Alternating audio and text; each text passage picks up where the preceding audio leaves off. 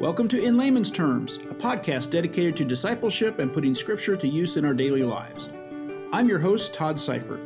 I'm the Communications Director for the Great Plains Conference of the United Methodist Church, comprised of approximately 1,000 churches in Kansas and Nebraska. As the title of this podcast suggests, I'm not ordained clergy, so what I share comes to you in layman's terms. I have more than 20 years of experience teaching the Bible to everyone from teens to 90-somethings, and I'm excited to share what Scripture has to say to us in today's society, and I love to tell stories of how people live their faith. Some episodes focus on a person or church doing great things to serve as the hands and feet of Christ. Some episodes include interviews with experts who can help us along our faith journey, and other episodes include some short reflections on Scripture. Thank you for joining me.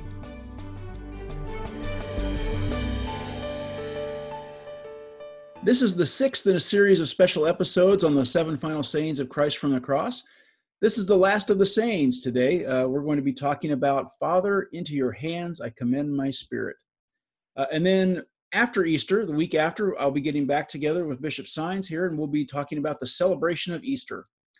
As has been the case for our previous episodes in this special series, our guest is Bishop Reuben Sines Jr. He's the Episcopal leader of the Great Plains Conference. Bishop, welcome back again to In Layman's Terms. Hey, Todd, it's great to be here. Bishop, before we reflect on this week's scripture, I thought we would check in with each other one more time to just kind of see, where did we each see God in this past week with everything that's going on, shelter in place and the coronavirus pandemic? Where did you see God this past week as you continued your Lenten journey?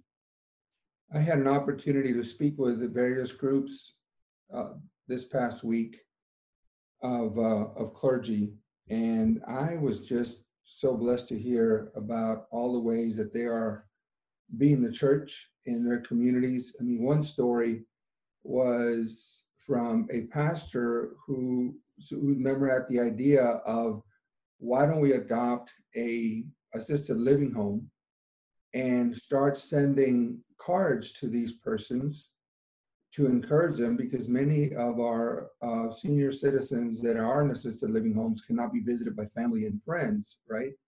And so this church took to sending the residents of an assisted living home a note along with a picture of their family.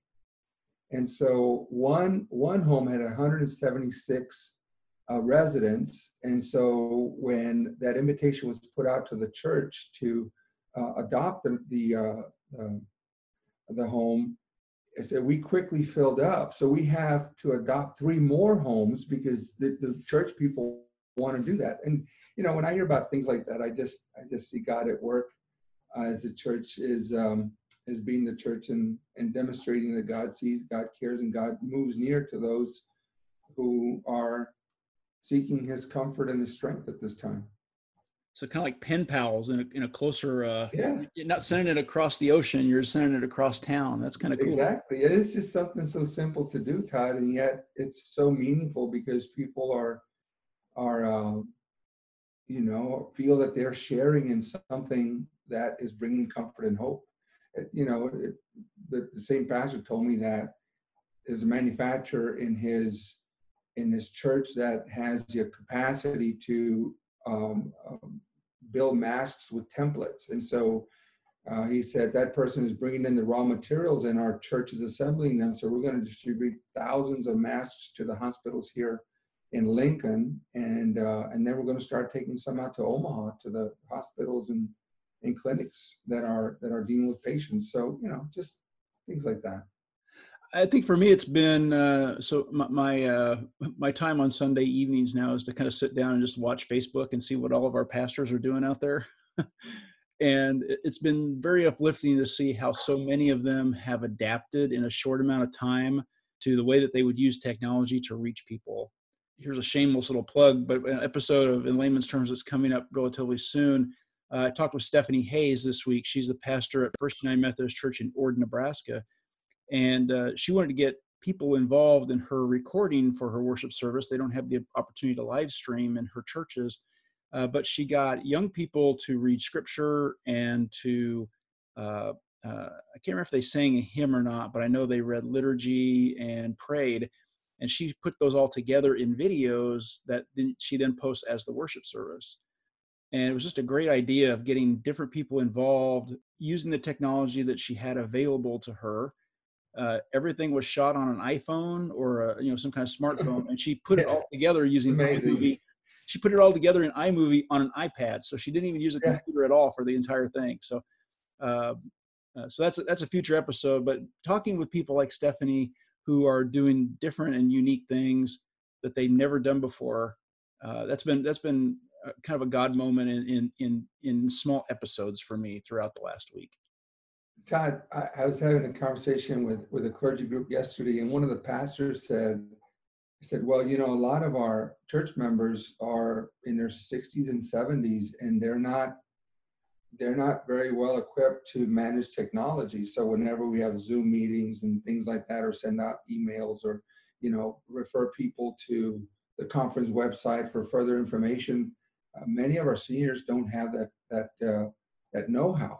And so, he said, one of the things that we need to do is spend more time in helping our senior population really understand how to use technology, because it's a necessity for communication purpose in moments like this. And so he said it's no longer an option, it's now a way of life. And so I can just see a lot of our churches moving to equip, just like we equip people with the spiritual tools to fend for themselves out in the world, right, as Christians. I mean, we can also equip people with technological tools that they need to stay connected to their families and friends and to other important people who their lives depend upon. And there's certainly been a lot of seniors who may not have used technology before, but thanks to this, they are. I've seen a lot of comments on churches' Facebook Live broadcasts of their worship services of senior citizens saying, "Wow, I've never done this before, but I so appreciated being connected to my church at a time when I can't see anybody, but I can see the worship service," and it made them feel more at peace with things. So I think it's a great. I mean, right now, so many of our introductions are being made through Zoom. So our AAs are setting up churches with Zoom, and they're piloting it, and then the pastors are being introduced to SPRs through Zoom. And so, it's the safest thing to do right now. But don't get me wrong. I mean, somebody said there's only two kinds of people in the world: the digital immigrants, like people like you and I, and the digital natives, right? Like the millennials who are born with technology and hardwired into their DNA. And so we're all immigrants in this new world, and I've got to depend a lot on my boys and my daughter to walk me through some of the technology, because it's a brave new world for me, as it is for many. But thanks for all you do to help demystify all of the the anxious feelings that one gets when we're dealing with technology that we're not used to. So one of the things the bishop was just talking about there, he mentioned introductions.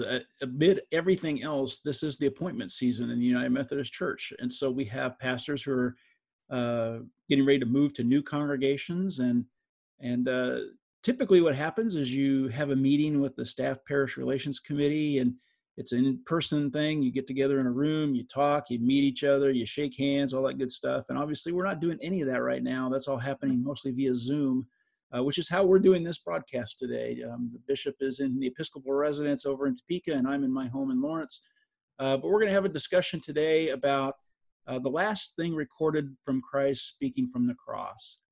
It comes from Luke chapter 23, verse 46, and it's recorded in the Common English Bible as, "Father, into your hands I commend my spirit." Bishop, what is Jesus saying to God at this point? And what's the significance of the wording of "I commend my spirit"? Todd, last week we talked about how John used metaphors to communicate the nature and work of Jesus and God and the Holy Spirit.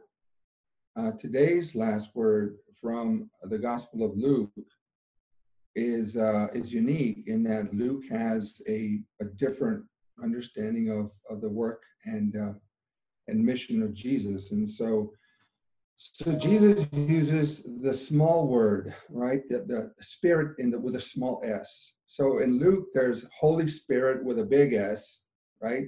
Meaning, it is part of the third person of the Trinity, the Holy Spirit. But then Luke uses the small s to describe a spirit. And so when Jesus says, I commend my spirit into your hands, he's doing several things. Number one, he's quoting Psalm 31, right? And Psalm 31 says, for example, in Psalm 31, verse 15, my times are in your hands. Deliver me from the hand of my enemies and persecutors. So Jesus is moving himself, right, from the hands of his persecutors, from those that have condemned him, from those that have judged him and found him guilty, from those who have crucified him, from those that are mocking him. Jesus is in their hands. And when he says, into thy hands I commend my spirit, he is translating the possession of himself from the hands of the enemies into the hands of God. Okay, and Psalm 31 goes on to say, let your face shine upon your servant, save me in your steadfast love. So into thy hands I commend my spirit. It's like, okay, I've been in the hands of these persons, all this day, all these 2 days, but now I am commending my spirit into your hands. So that's like, for me, that's like the first level of meaning behind those words. I'll go into the second one after. You have anything you want to share about that? When I listen to those or read those words from Jesus on the cross, I tend to, okay, what more is he saying? And in this one, I just see like it's more of like just a straightforward. Upon my first reading, it's like, wow, okay, I commend my spirit. It makes me think, okay, what do I need to do as a person today to commend my spirit to God? And we're going to get into that more in a few minutes, but it really just makes me think, okay, if I was in this moment, what would I say? It's not a defeated sound to me. No. It's just a matter of fact. Yeah, it's a matter of fact. This is. Last week we talked about it is finished or it is completed. Right. This week this is more of a, all right, job is done. Mm-hmm. Salvation is here for everyone. I've accomplished the task that I was given, and now it's time for me to I've given everything I can, but except my spirit, I'm going to give this to God. Yeah, and it's like Jesus saying, okay, deliver me from the hands of my enemies and take me into your hands. And so, it's a prayer for ultimate and final deliverance. And we'll talk about, when people are sick and they're in their final moments, they're delivered from pain and suffering, right? I mean, so what does that mean? We'll talk about that. The second thing, Todd, I think about, is that Luke, of course, wrote Luke and Acts, right? It's Luke Acts. It's not just Luke and then Acts, but in Luke's gospel, his primary focus is that the Holy Spirit drives mission and it drives the kingdom of God. And so the Holy Spirit compels people and pushes them out in mission. And so for that, when the person is driven by the Holy Spirit for mission, and so Paul, for example, talks about the sanctifying work of the Holy Spirit in a believer's life, right? The Holy Spirit, replaces our spirit of anger with a spirit of forgiveness or joy or peace or kindness or long suffering. And so Paul goes into the internal work of the Holy Spirit in our lives, right?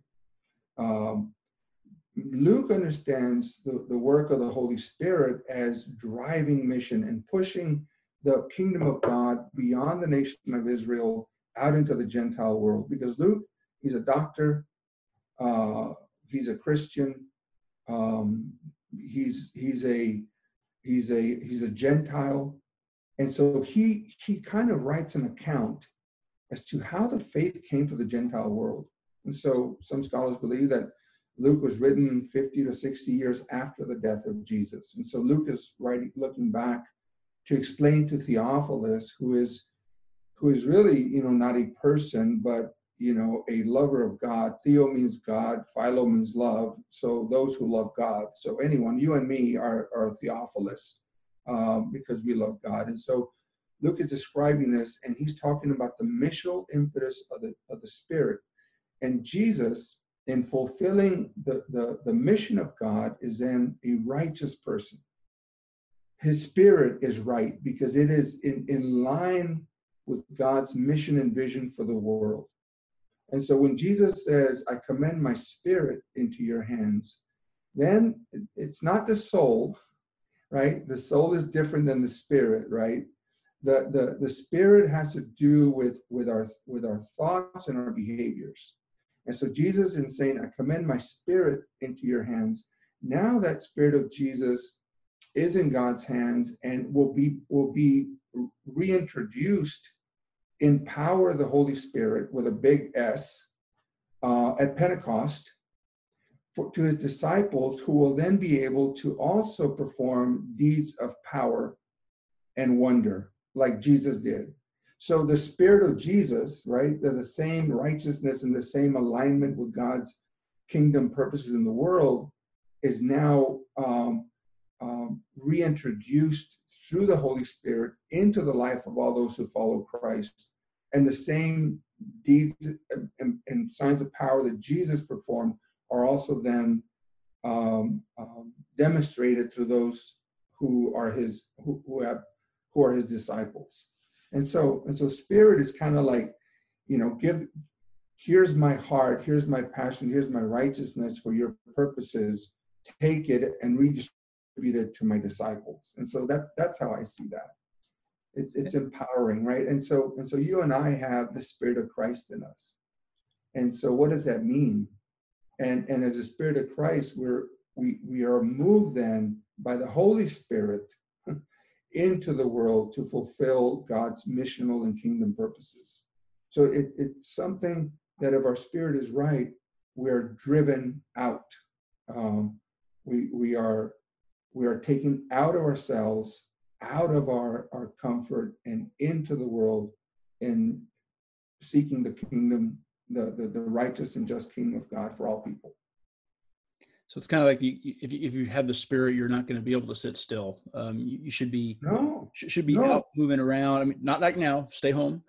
No, because the Holy Spirit with the big S is pushing the little spirit. I mean, our spirit, which is our behavior and our mindset. Now, in Luke, for example, Luke talks about the Spirit also. So he talks about people having an evil spirit. He talks about people having a crippling spirit. He talks about people having a tormenting spirit. And Jesus's spirit in the power of the Holy Spirit, right, submits those spirits.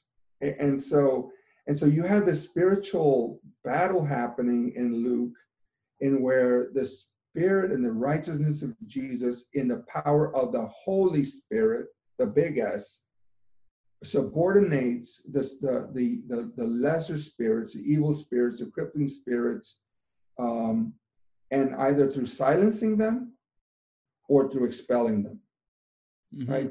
To casting out, they've got to leave because they cannot occupy. Those spirits cannot occupy the same spirit with Jesus' Spirit in the power of the Holy Spirit. And so Jesus, Luke is a fascinating gospel. I told you last week, I love John. I love Luke. I love all the gospels because they just take you into these places that you start to really see, the work of God, the mighty works of God in different ways and from different angles that really give a fullness of the whole work of God. And how we understand God's work in our lives and in the world. So you mentioned the word deliverance a few moments ago. Tell us how that fits into this saying from the cross. Of course, Jesus has suffered terribly, terribly. I mean, he has been scourged. He's physically exhausted. He is by now suffering asphyxiation. On one hand, just physical suffering and torment, but also just anguish over the rejection of the people. And so by him handing over his spirit to God, it is a deliverance, and it is a, not that he tries to fight it. I mean, he accepts it as part of God's purpose for him in accomplishing the mission. And when people come to the end, and it doesn't have to be the end of life, for example. I mean, Todd, I've had many experiences in my life when I've come to a dead end. Like, how am I going to get out of this one? Mm-hmm.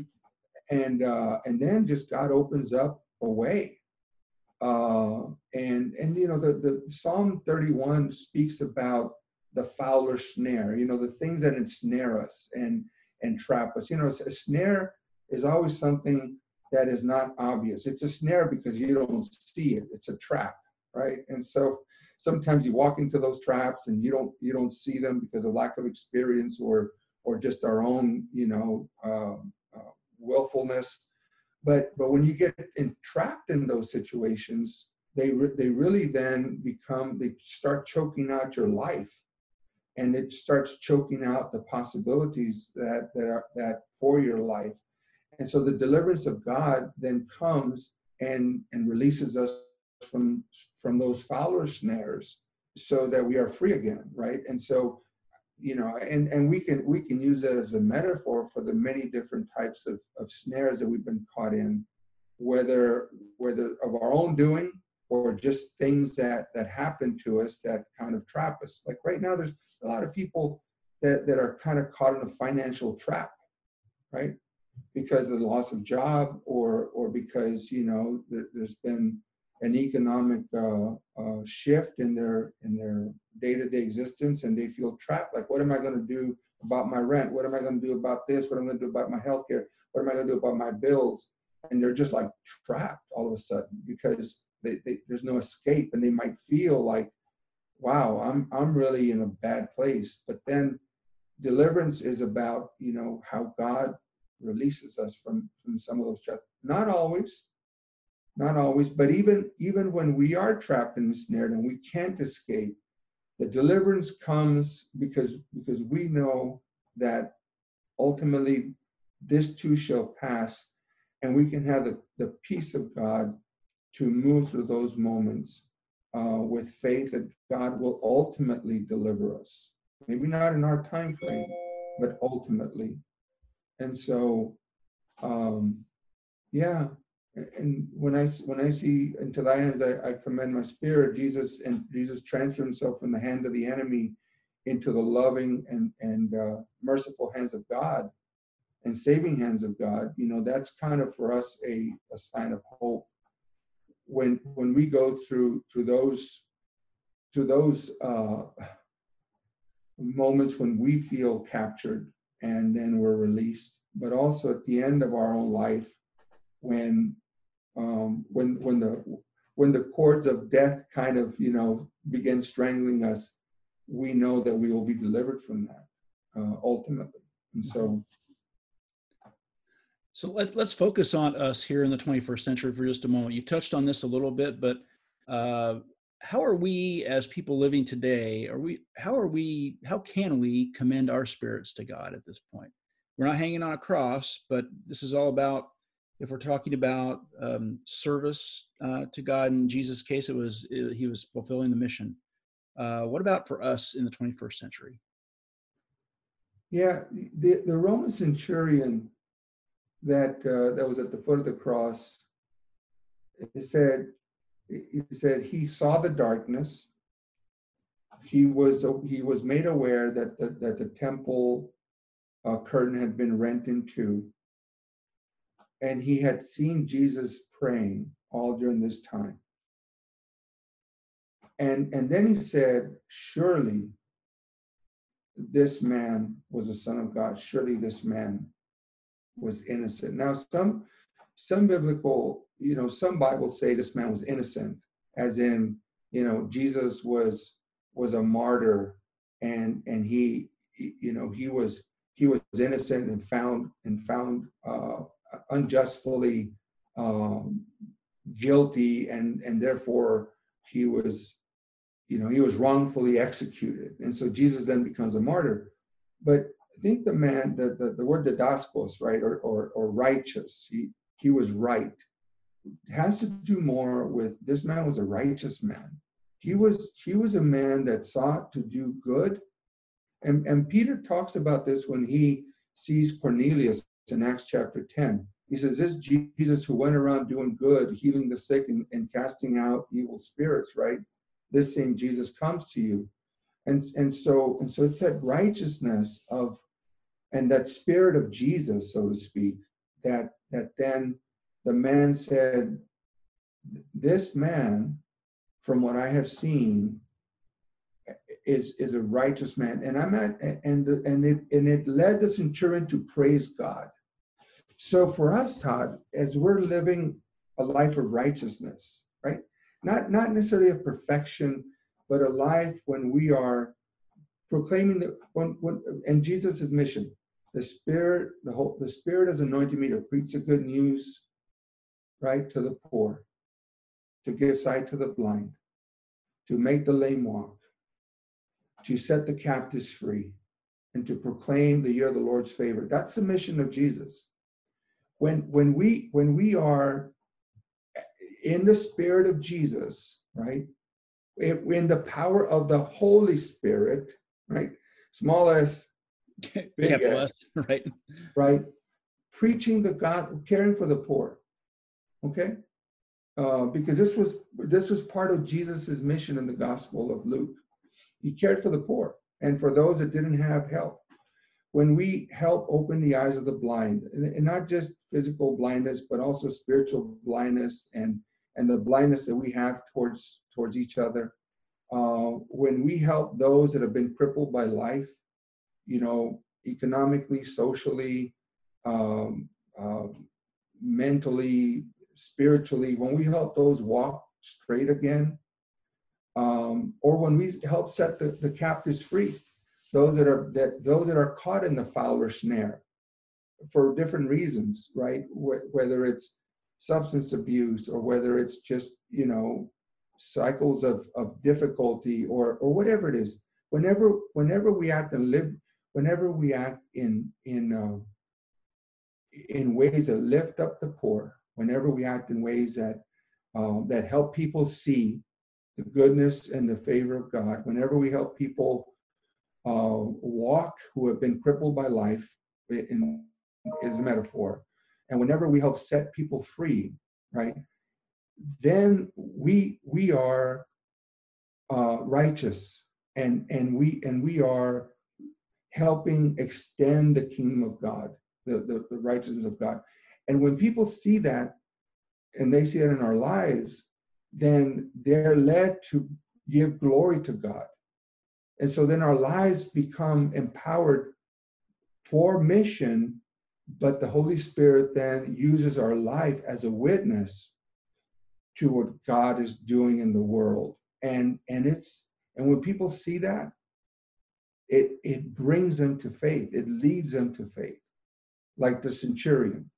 And so there's all kinds of ways that we can do that. But for me, when I look at this man was righteous, the centurion was connecting the dots as to the life of Jesus, to the spirit of Jesus, to the way he thought, and to the way he behaved, and to the way that he manifested the vision of God for all people. And this was all people beyond the nation of Israel, because in Luke, Jesus crosses all kinds of boundaries. And of course, the disciples are sent into the whole world. So they're moving out of their nation of Israel now into a very different cultural, social, ethnic world with the gospel. with the good news of Jesus Christ. And so, well, and we see that with Luke's, with his sequel, right, with the book of Acts. Very little of it actually takes place in Israel. Most of it takes place north and west of there. Exactly, especially once you get into the later parts when the journeys of Paul. Mm-hmm. And so Paul, so Luke writes about Paul as being driven by the Spirit of Jesus. When he has an encounter with Jesus on the road to Damascus, the Spirit of Jesus is put in Paul. Okay, and so then Paul receives the Spirit of Jesus, and he doesn't reject Judaism. He just sees Jesus as a fulfillment of all the prophetic ideas, and this is the point that N.T. Wright makes in his book of Paul, that Paul doesn't become a Christian. He just becomes a full-fledged Messianic Jew who now sees that the prophecies of Jesus have been fulfilled in Jesus himself. And so for Paul, it's a fulfillment of his faith. And it's a total buy-in to what Jesus says. I didn't come to abolish the law, I came to fulfill it. Exactly. And Paul sees that. Exactly. And so Luke then gives an account of, from his perspective, of how the Holy Spirit pushes Paul into the Gentile world with the gospel. And so the Spirit is always directing Paul and the church. Now, once Paul gets into his own letters, then he focuses on the inward work of the Spirit in a believer's life. But for Luke is more interested in how this Holy Spirit is pushing people with the righteous spirit, the Spirit sent on reaching the poor, opening the eyes of the blind, helping the crippled, by life walk, and setting the captives free, and proclaiming the year of the Lord's favor. That God's Spirit and God's grace is now blessing this area and casting out the oppressive spirits so that people can be free. That's a kingdom. That's a reign. Of course, when this is said, it's the very end, as far as his life on earth. Ministry of about 3 years, and what an efficient 3 years that ministry was. You know what? One of the things, none of us think that we're ever done with our work. We always think that there's more we can do, and sometimes we clutch on to our work and believe that, man, if I step out, all this is going to cave in around me, it's going to cave in behind me. But Jesus teaches us that the mission continues, and so although it is the end of Jesus's earthly life, it's a new beginning of Jesus's presence in the world, not only in his epoch, but through all the centuries and in all places at all times with all peoples. So it is the expiration of his physical life, but it's a new beginning. It's a brave new world there, as the same righteous Spirit of Christ is then operating in all his believers in the power of the Holy Spirit, right? Mm-hmm. Well, thank you very much, Bishop, for those words. That's all for this episode in our series about the final sayings of Jesus from the cross. I want to say thank you again to Bishop Saenz for providing his knowledge and reflection. The season of Lent is nearly over. We are now into Holy Week, and that's a time when many of us retrace the steps that we've taken during these special episodes of this podcast. So I want to say blessings to you as you travel to the upper room, as you visit Herod's palace, as you see Pilate's court, and finally, as you take the trip to Golgotha or to Calvary. We'll be back next week with the final episode in this special series, and this time, we'll be in a mood of celebration, for we'll finally be able to say, He is risen. He is risen indeed. Bishop, thank you so much. Everybody, have a blessed week as you conclude your Lenten journey. Godspeed, Todd.